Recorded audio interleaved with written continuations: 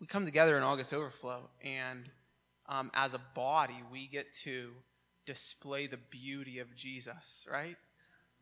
In service to our community. We have friends here from August Overflow yesterday, and I mean, that's just so special. New friends. I told these guys I must have made 30 new friends. 29 of them were under the age of 7, but that still counts. It still counts. So I made a lot of new friends yesterday, and we had a lot of fun. I just can't tell you how fun it is to come together with this body and just to serve people. To see so many people show up just to give up their Saturday to stand over a grill when it's 85 degrees outside and cook burgers and serve people food, and the teenagers all hand out produce. Some of them they weren't happy about that, but that's the way things work. We said, hey, we're going to grind. That's what we do. We stand outside and we hand out produce. But we had such a great time. And I just think, man, how awesome is it for us to just be able to display this message, the beauty of Jesus in the body of Christ, as we come together and do stuff like this. This is what we were made for. This is what the Lord put us here for, was to serve the community, and to display Jesus, not to just talk about him, but to actually show people the beauty of who Jesus is, and the way that we love each other, and the way that we walk together, the way that we serve people, the way that we get our hands dirty when we have to get our hands dirty.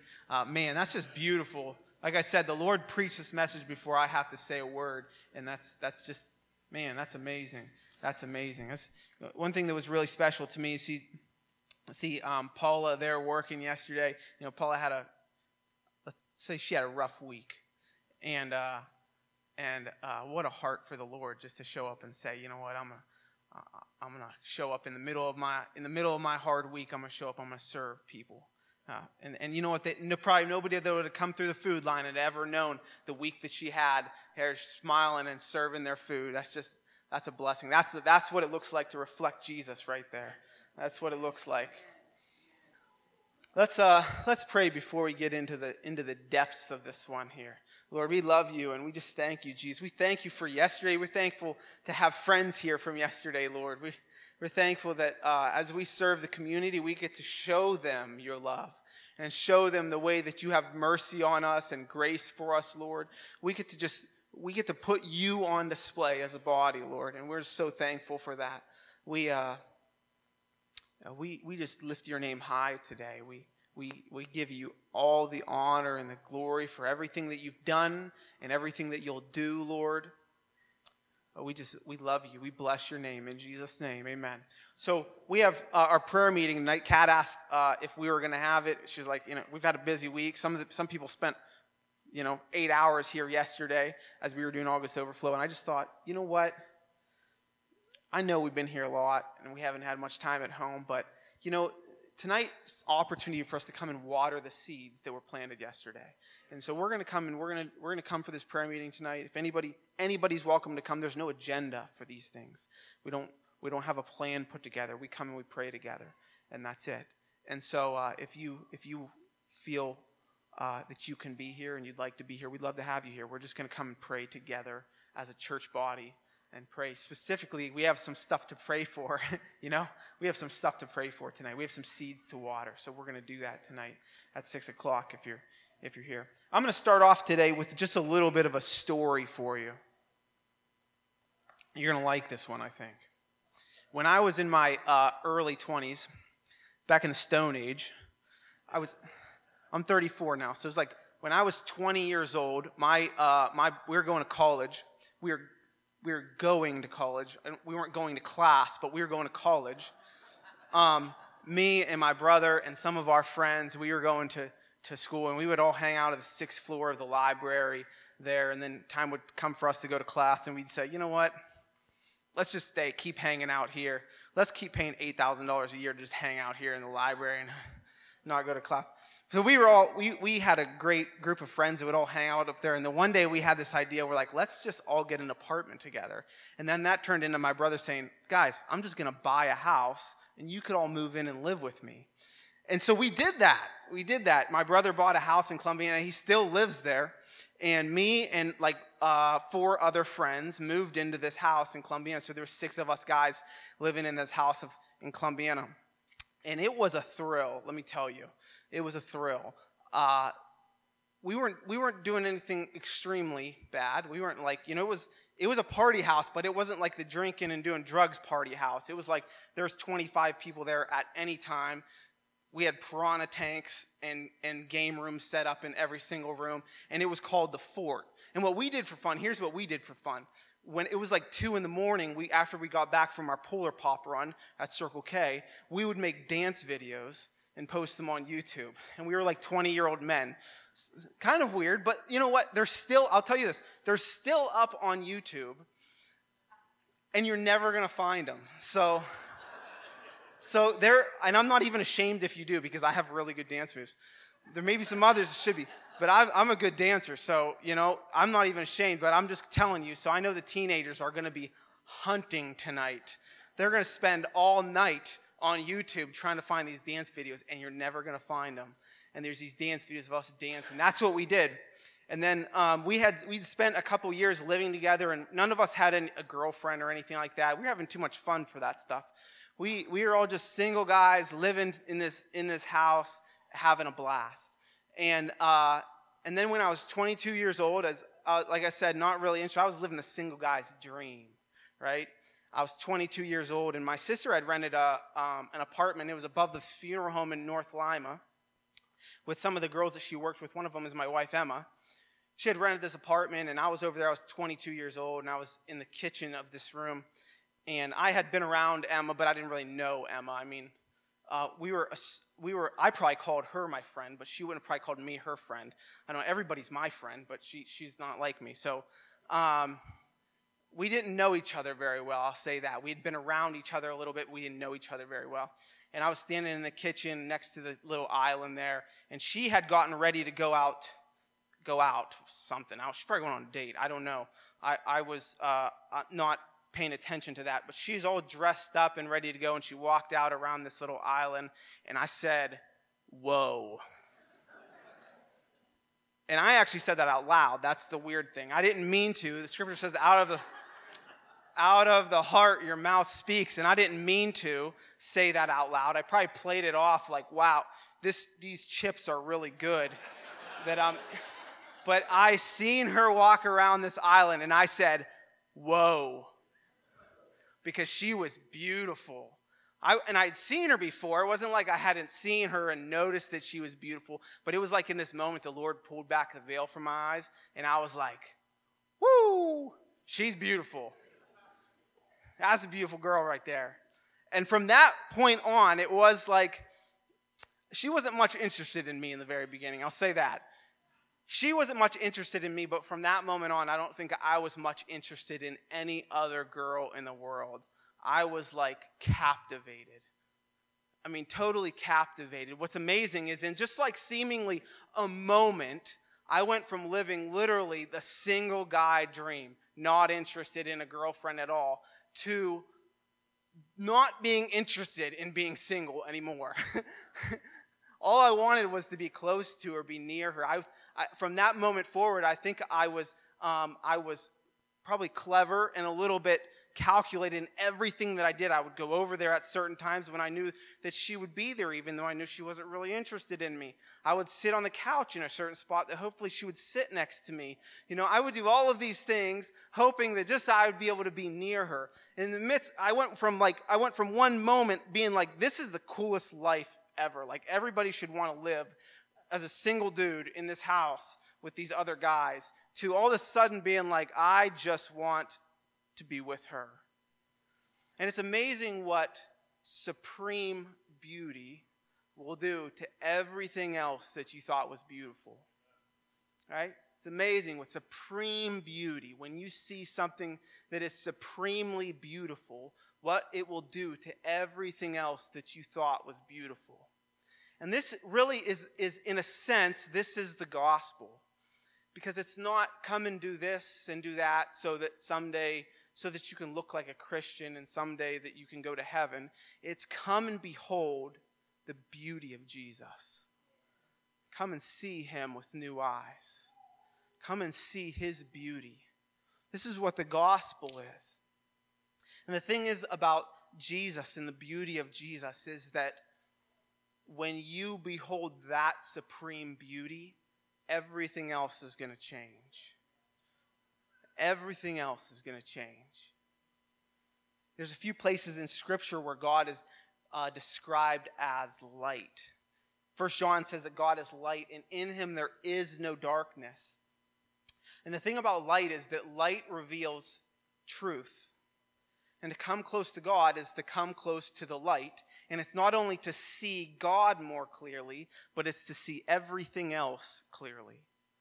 Because the light doesn't just shine and let us see the light, the essence, the source of the light. It doesn't just let us see the beauty of the light, but it lets us see everything else through the light. I have this tattoo on my arm that's a quote from C.S. Lewis, and it says, "I believe in God like I believe in the sunrise, not only because I see it, but through it I see everything else." And that is the truth of coming close to the source that is the light of the world, which is Jesus, is that we don't just see him more clearly, but actually we see everything clearly. Have you guys ever been to like a really like fancy restaurant? I've not, but I've seen Pastor Mark post about him on his Facebook page. So, if it's not McDonald's, I haven't been there yet. But if you've ever been to like a fancy restaurant and you go into a fancy restaurant and the lights are really dim and you're like, man, this is really beautiful in here. Like it's really clean and well kept. But except you can't barely see your hand in front of your face and you're like, turn on your flashlight to take a bite of food.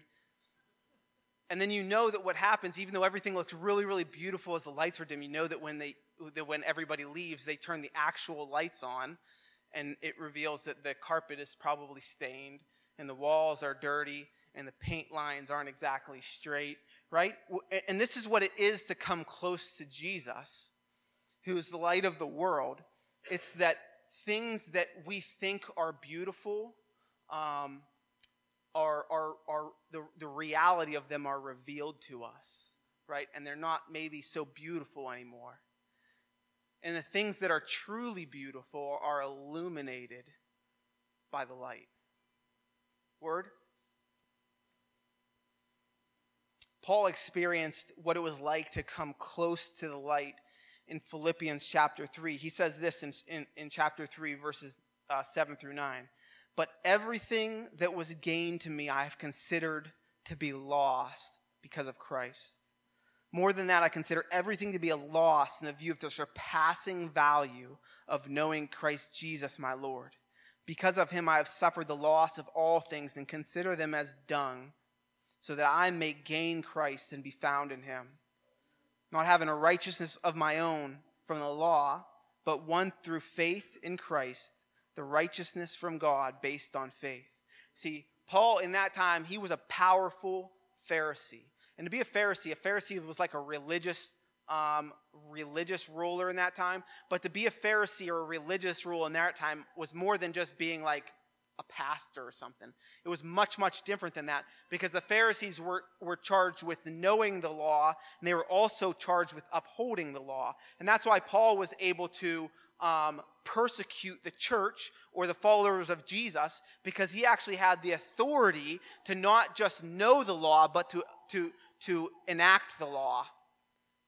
And he would persecute. He had what most men in their worldly eyes would think that everybody would want, right?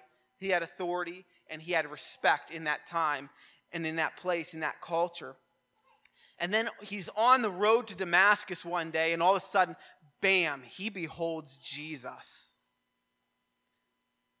This powerful figure, this powerful man, he's on the road to Damascus. He beholds Jesus. The scripture says that this light shines from heaven, and this light is so bright that it literally physically blinds his eyes for 3 days. What's amazing about this is almost ironic, is that the Lord shines his light. He reveals his glory to Paul. In this moment, Paul's eyes are closed. He physically cannot see, but his spiritual eyes are opened, and for the first time, he can see. Well, he couldn't see with his eyes, but for the first time in his life, he could see He could see the reality of what things were, what was valuable and what wasn't valuable. In a moment, things that seemed to have immense value to Paul had absolutely no value at all. And all he wanted was to be close to the one he beheld. In just a moment. Even things like the comforts of life was almost of no value to Paul anymore in light of knowing Jesus. He says this a little bit further down in Philippians chapter 3. My goal is to know him and the power of his resurrection and the fellowship of his suffering. He wanted to know Jesus in every way. If it included suffering, he wanted to know Jesus. Whatever it took, he wanted to know Jesus. All of his ambitions, all of his desires, all that he knew as valuable and he had set as his goals in life were all washed away in the beauty of the presence of Jesus. The revelation of Jesus. The thing about the revelation of God is that it's both terrifying and wonderful. Because to come close to the light is to reveal to us the absolute unworthiness in ourselves. Right? It reveals the stained carpet of our souls and the dirty walls of our souls. Those paint lines that are a little uneven in our souls are revealed in the light of Jesus. And at the same time, it reveals to us the absolute pure holiness, the perfection that is in him. Pure holiness of Jesus. And I think that this is the reason that so many in the world today actually deny that Jesus even ever existed. Even though in reality, there's more historical evidence, written evidence that Jesus lived, died, and was resurrected than there is that almost anybody else in history existed in that time frame. There's more evidence of Jesus. And if Jesus was held to the same scrutiny that any other person was held to, you would come to the conclusion that absolutely, with 100% certainty, Jesus Christ lived, died, and was resurrected. But I'll tell you this, it's much easier to deny that the light exists than to face the light and be confronted by what you see. It's much easier to deny that the light even exists than it is to face the light and be confronted by what you see. Because beholding the glory of God, beholding Jesus is powerful. It's powerful. I have 3 things today that beholding Jesus does to us. In case you're taking notes here, I'm going to make it easy for you to follow. 3 things that beholding Jesus does to us. Number 1, beholding him makes us like him. Beholding him makes us like him. John 14:12 says this, truly I tell you, the one who believes in me will also do the works that I do, and he will do even greater. Hello. Okay, I'm back in. Let me start over. Truly I tell you, the one who believes in me will also do the works that I do, and he will do even greater works than these, because I am going to the Father. Sometimes what we do is, sometimes we minimize what it means to be like Jesus, because we actually think that it's impossible to actually be like Jesus. But this is Jesus talking here, and he's saying that when you believe in me, you'll do the things that I do and greater things than that, because I'm going to the Father. And if Jesus said it, then that means he's going to empower you to do it. If he says that you're supposed to be like him, then he's going to empower you to be like him. He's not going to request something of you that he knows is impossible. So if he says it, you better believe that it's possible. When he says that you're going to do the things that I do and greater things than that by believing me because I'm going to the Father, then you should believe that you're going to do those things that Jesus did and greater things than that because he's going to the Father. Sometimes what we do is we think that God the Father is God Almighty, Jesus is God Almighty, and the Holy Spirit is some lesser version of God. Listen, the Holy Spirit is an equal part of the Trinity, and Jesus went back to the Father so that the fullness of God in the Holy Spirit can live inside of you. And if God is in you, what can you not do? Where is our limit if God himself is in us? What can he possibly call us to do that we can't do if it's him who's inside of us empowering us to do it? In 2 Corinthians chapter 3, verse 18 says this, we all with unveiled faces are looking as in a mirror at the glory of the Lord and are being transformed into the same image from glory to glory. This is from the Lord who is the Spirit. If you've been around here any bit for the past couple years, you've probably heard me talk about fasting. We've talked about fasting. I've talked about fasting a lot over the past couple years. And we've seen many people in the body that have dove into fasting and have seen absolutely miraculous things happen. I could give example on example on example of things that the Lord has done. But what's more miraculous than anything, as we've seen people dive into fasting and give themselves to times, devoting themselves to times of fasting and putting themselves before the Lord and sitting before the Lord, is that we've seen transformation in them, in us. You know, the most miraculous thing that I've ever experienced is the transformation that happened in me when I jumped into that. And it's not because fasting unleashes some superhuman power inside of us that allows us to do things that we couldn't do before. That's not what it does at all. What it does is when we give ourselves to fasting and we sit before the Lord and we turn our eyes and our focus back to Jesus, the Holy Spirit becomes empowered inside of us, and God that lives inside of us, what the Holy Spirit does is he reveals Jesus to you and he reveals Jesus in you. And when we turn our hearts back to the Lord and we turn our focus back to Jesus, what the Holy Spirit does is he opens our eyes to see more of Jesus. Not just around us, but in us. And when Jesus is revealed in us, then we become like him from one degree of glory to the next. What that means is you become like him from one degree of knowing him to the next. From one degree of seeing him to the next. Here's what, you can't separate God from his glory. His glory is not something that's separate from him. He is glorious. Glory is not something that comes off of him. It is who he is. Right? So we go from one degree of knowing him to another degree of knowing him. We go from one degree of seeing him to another degree of seeing him. And that happens when the Holy Spirit reveals more of who Jesus is inside of us.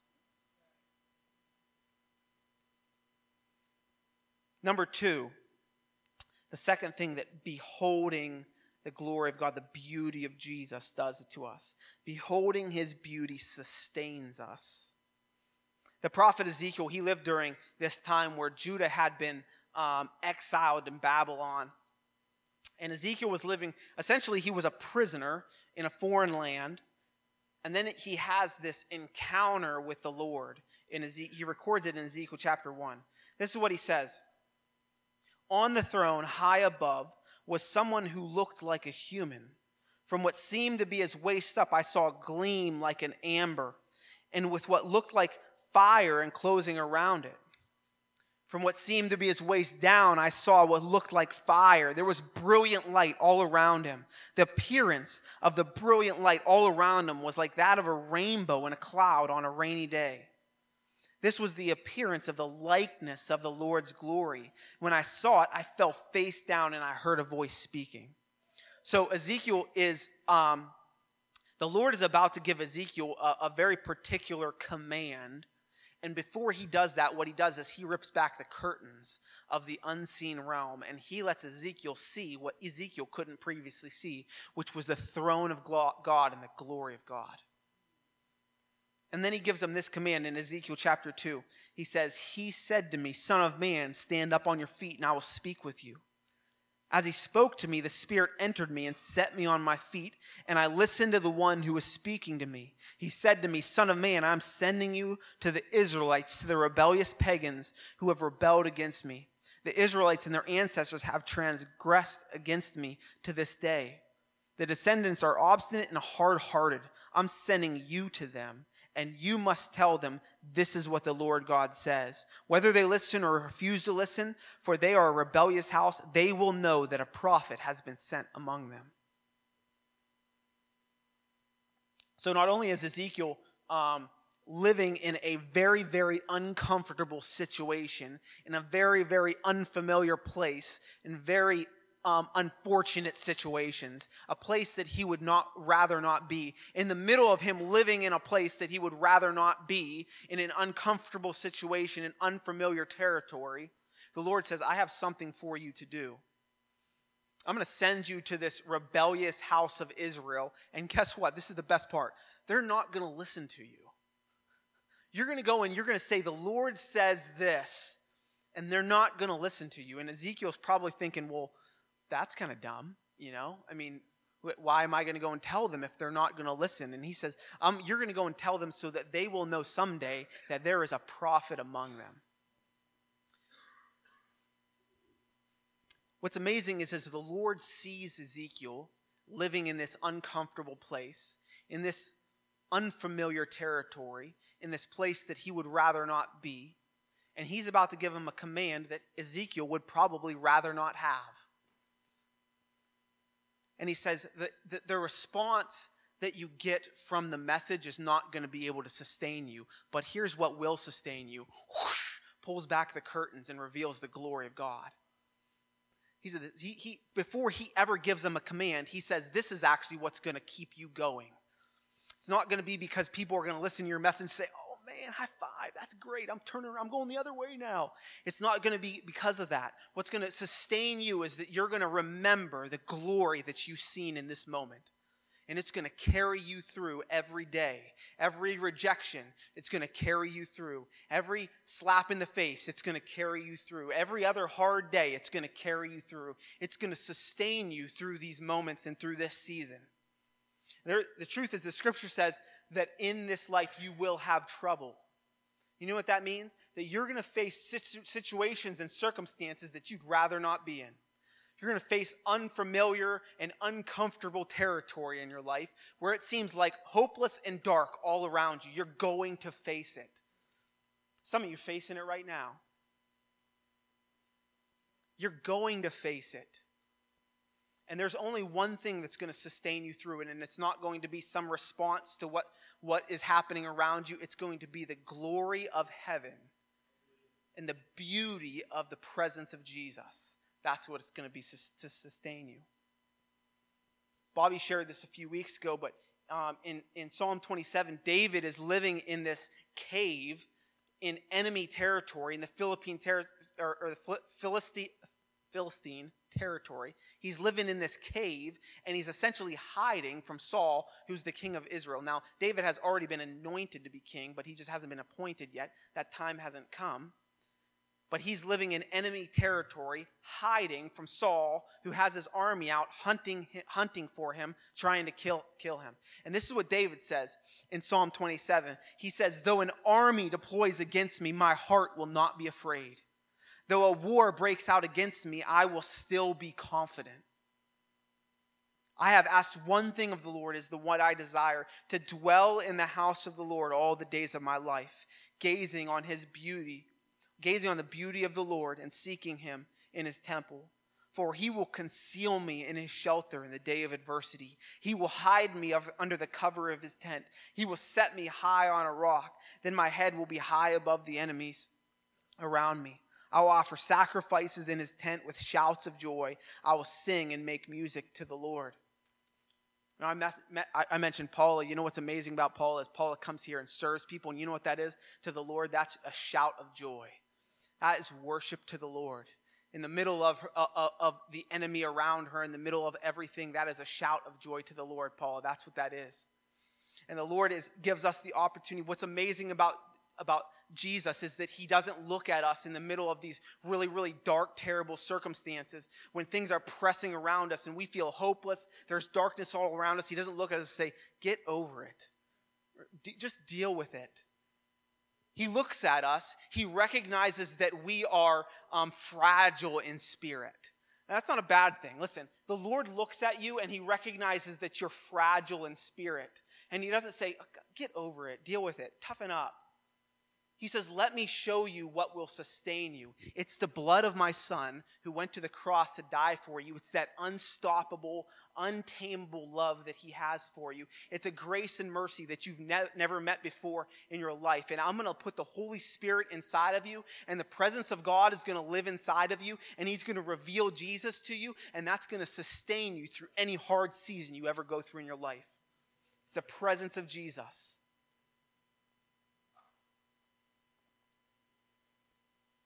Number 3, beholding him compels us to live in ways of righteousness. In 1 John, before John repeatedly presses the reader to follow the commands of Jesus, he says this. Let me read this in the Passion Translation. I just like this. I like this version. He says this, we saw him with our own eyes. We gazed upon him and heard him speak. Our hands actually touched him, the one who was from the beginning, the living expression of God. This life giver was made visible, and we have seen him.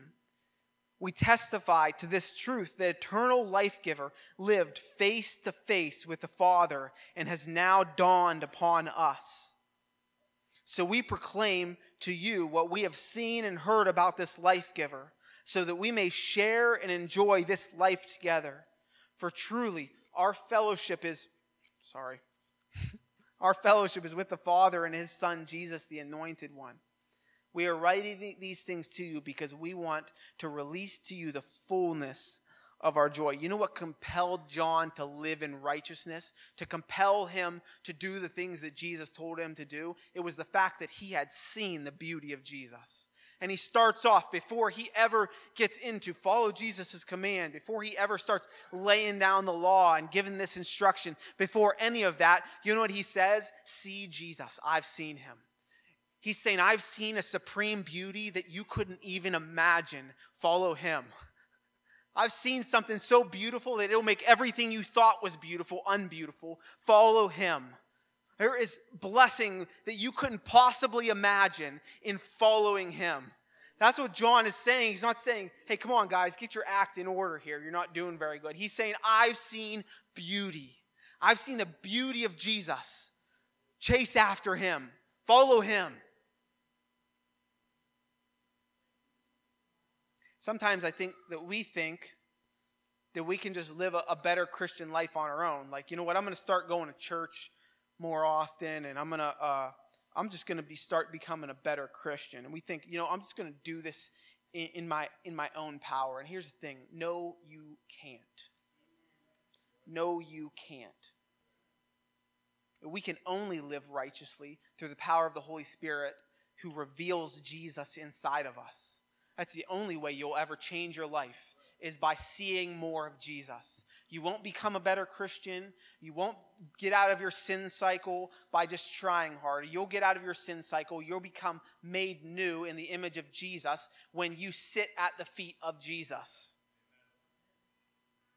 If you're stuck in your sin cycles, what you need to fix is not your sin. You need to fix your proximity to the presence of Jesus. Because when you come close to the light, the light will fix you.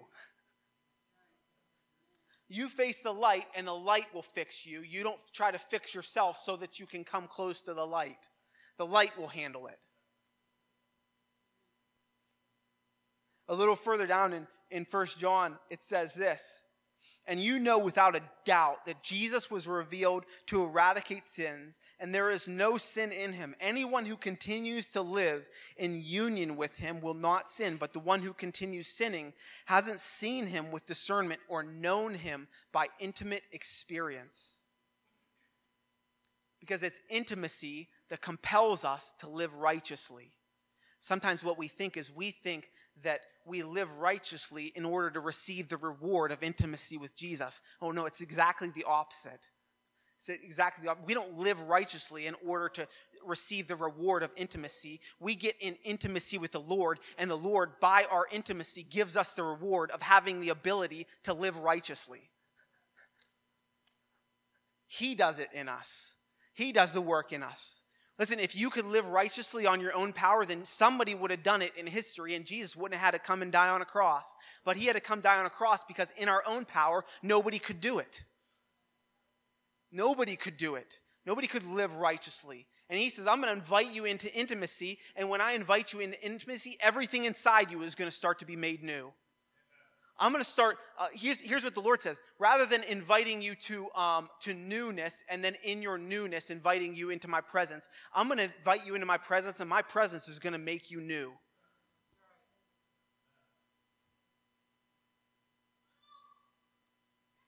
Beholding him makes us like him. It sustains us, and it compels us to live in the ways of righteousness. In Isaiah chapter 33, the prophet Isaiah, he's prophesying about what many believe is the end times prophecy. And Isaiah describes that the land is mourning. And there's other prophetic verses and other prophetic scriptures that talk about famines and natural disasters. And this is what he's meaning by this. The earth is mourning. The land is mourning. And he says that people are lacking moral values, and they have devalued human life. And then he says this, I'm going to read this in the Passion Translation as well. In Isaiah 33, verse 6, he says, he will be your constant source of stability in changing times. And out of his abundant love, he gives you the riches of salvation, wisdom, and knowledge. Yes, the fear of the Lord is the key to this treasure. Now, regardless of whether you believe that we're living in the last days, what we are living in is changing times. We're living in changing times. And the Lord's promise is that in the midst of these changing times, that he will be the source of your constant stability. He says in the midst of these changing times, there's a treasure that he has for you, and the key to the treasure is the fear of the Lord. And the treasure is salvation, wisdom, and knowledge. The thing about the fear of the Lord is that we can't stir up the fear of the Lord in our own hearts. That can only be done by the Holy Spirit. We can't just take on the fear of the Lord.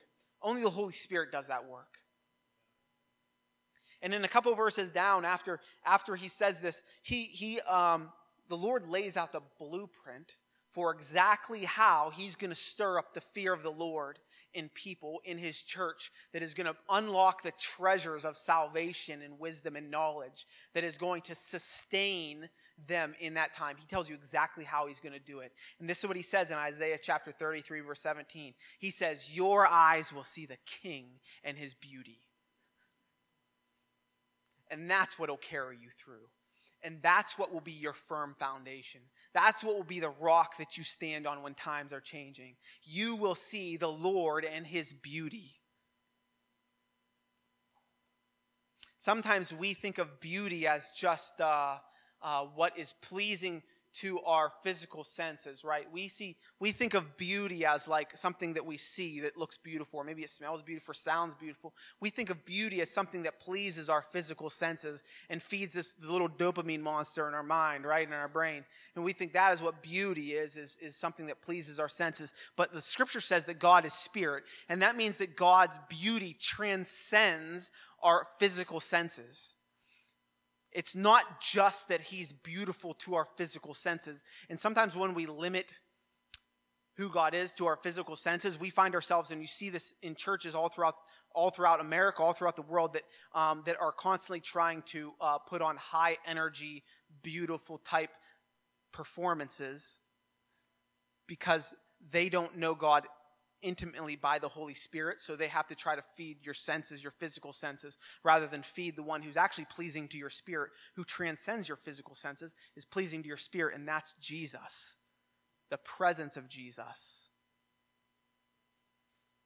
Because he's the one that brings pleasure to your soul, that brings pleasure to your spirit. You can search the whole world all your life, and you will never find anyone as beautiful as Jesus. Listen, you can spend your whole life doing everything, accomplishing everything you've ever wanted to accomplish, obtaining everything you wanted to obtain, seeing the whole entire world and every beautiful place that ever exists. Nothing will ever bring your spirit pleasure like knowing Jesus. Nothing. Nothing can. You might be able to feed your physical senses beauty, but you will never be able to feed your spirit anything other than Jesus. And so you might say, well, how do I behold something that I can't see with my eyes? How do I behold something that I can't sense with my physical senses? Well, I was preparing this message, and I was thinking back to the early days with Emma when I still am captivated by her beauty, but when I first became captivated by her beauty and what made me just fall in love with her. As I was thinking back on those things, what's amazing is that in just simply remembering those things, it almost started to kindle this new passion, this renewed passion inside of me for her. It's like I could bring myself back to those moments, and it would rekindle what was always there, which was the fact that I thought she was absolutely beautiful in every way, right? Be careful, Greg, when I'm talking to my wife. Don't be throwing hallelujahs out there.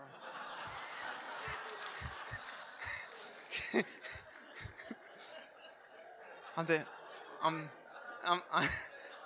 taking notes over here on any guy that says hallelujah when I talk about my wife.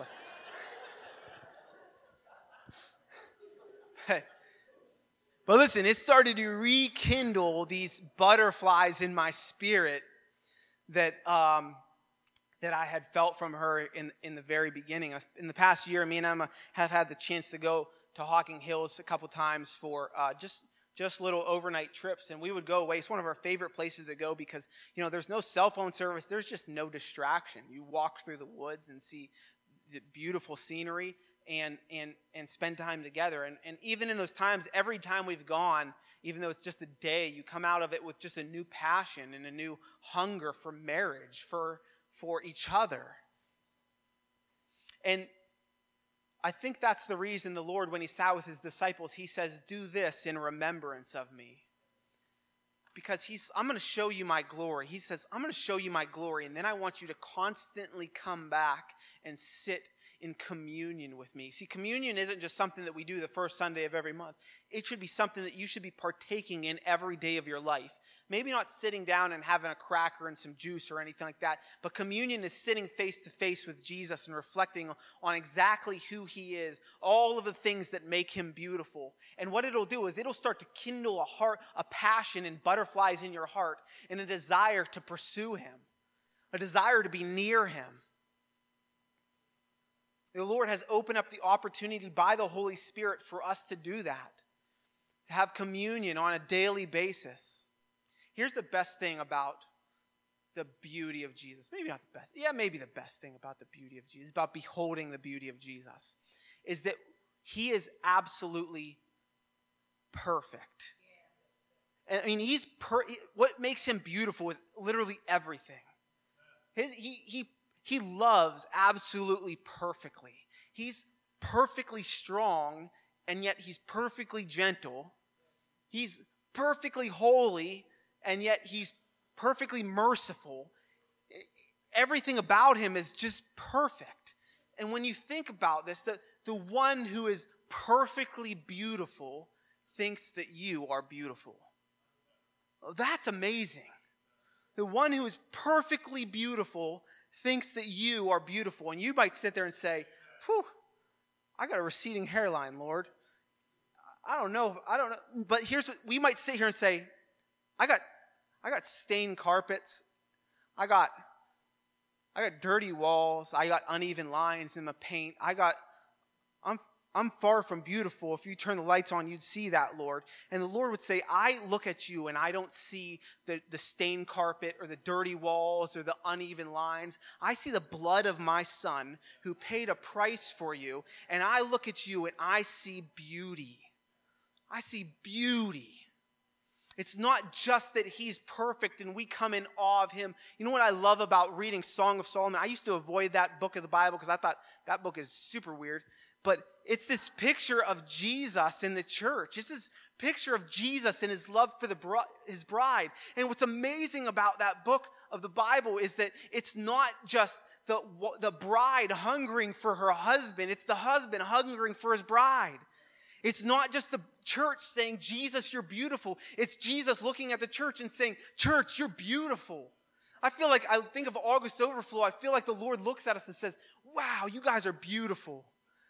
This is beautiful. You're beautiful. He looks at you and all your dirty mess and all your dirty laundry and all the messes that you've made in your life. And he says, you're beautiful. I see right past those things into the very thing that I created you to be. And you are absolutely beautiful. That Jesus' blood has washed you clean. I see the purest version of you, and you are beautiful. And that's what's amazing about the beauty of Jesus. As we behold him, we also get to understand that this one who is so beautiful thinks that we are beautiful. That's wild. That's amazing. There's nothing greater than that. There's nothing greater than knowing the one who is so beautiful that could paint the heavens and the galaxies, that he looks at us and thinks that we're beautiful. He looks at you and thinks you're beautiful. That blows my mind. I feel like the Lord has brought us in. My prayer this week is that you, as you listen to this, that you would see him in new ways, that you would see his beauty in new ways. That's a work only the Holy Spirit can do. I feel like he wants us to come back to his feet in communion and to say, I want to see more of your beauty, Jesus. And sitting at his feet, letting intimacy be what sustains us through hard season. Let intimacy be what makes us more like him, what transforms us and changes us.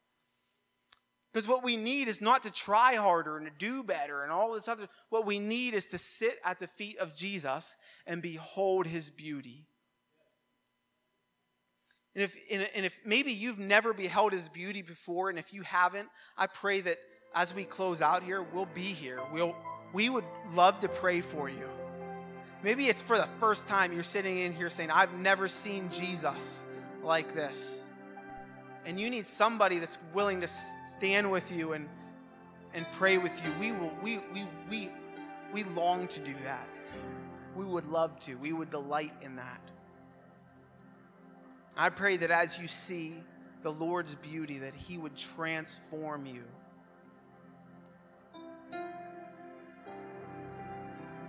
Let's pray. Jesus, we are amazed at your beauty, Lord. We're amazed at your perfect love and your gentleness and your strength and your holiness and your mercy. We couldn't possibly fathom all of who you are, Lord. But we thank you that you open our eyes to see a greater degree, Lord. We pray that in this time that you would take us from knowing to more knowing, from seeing to more seeing, and from glory to glory, Jesus. And in everything, we pray that you would be honored and glorified, that you would receive all of the praise that you're due, Lord. So, Lord, we lay ourselves aside and we sit at your feet and we behold you, Jesus. We thank you that by your Holy Spirit we have the ability to do that. We love you and we honor you. We praise you in Jesus' name. Amen. If you need prayer, the prayer team will be up front here and we would be happy to pray for you.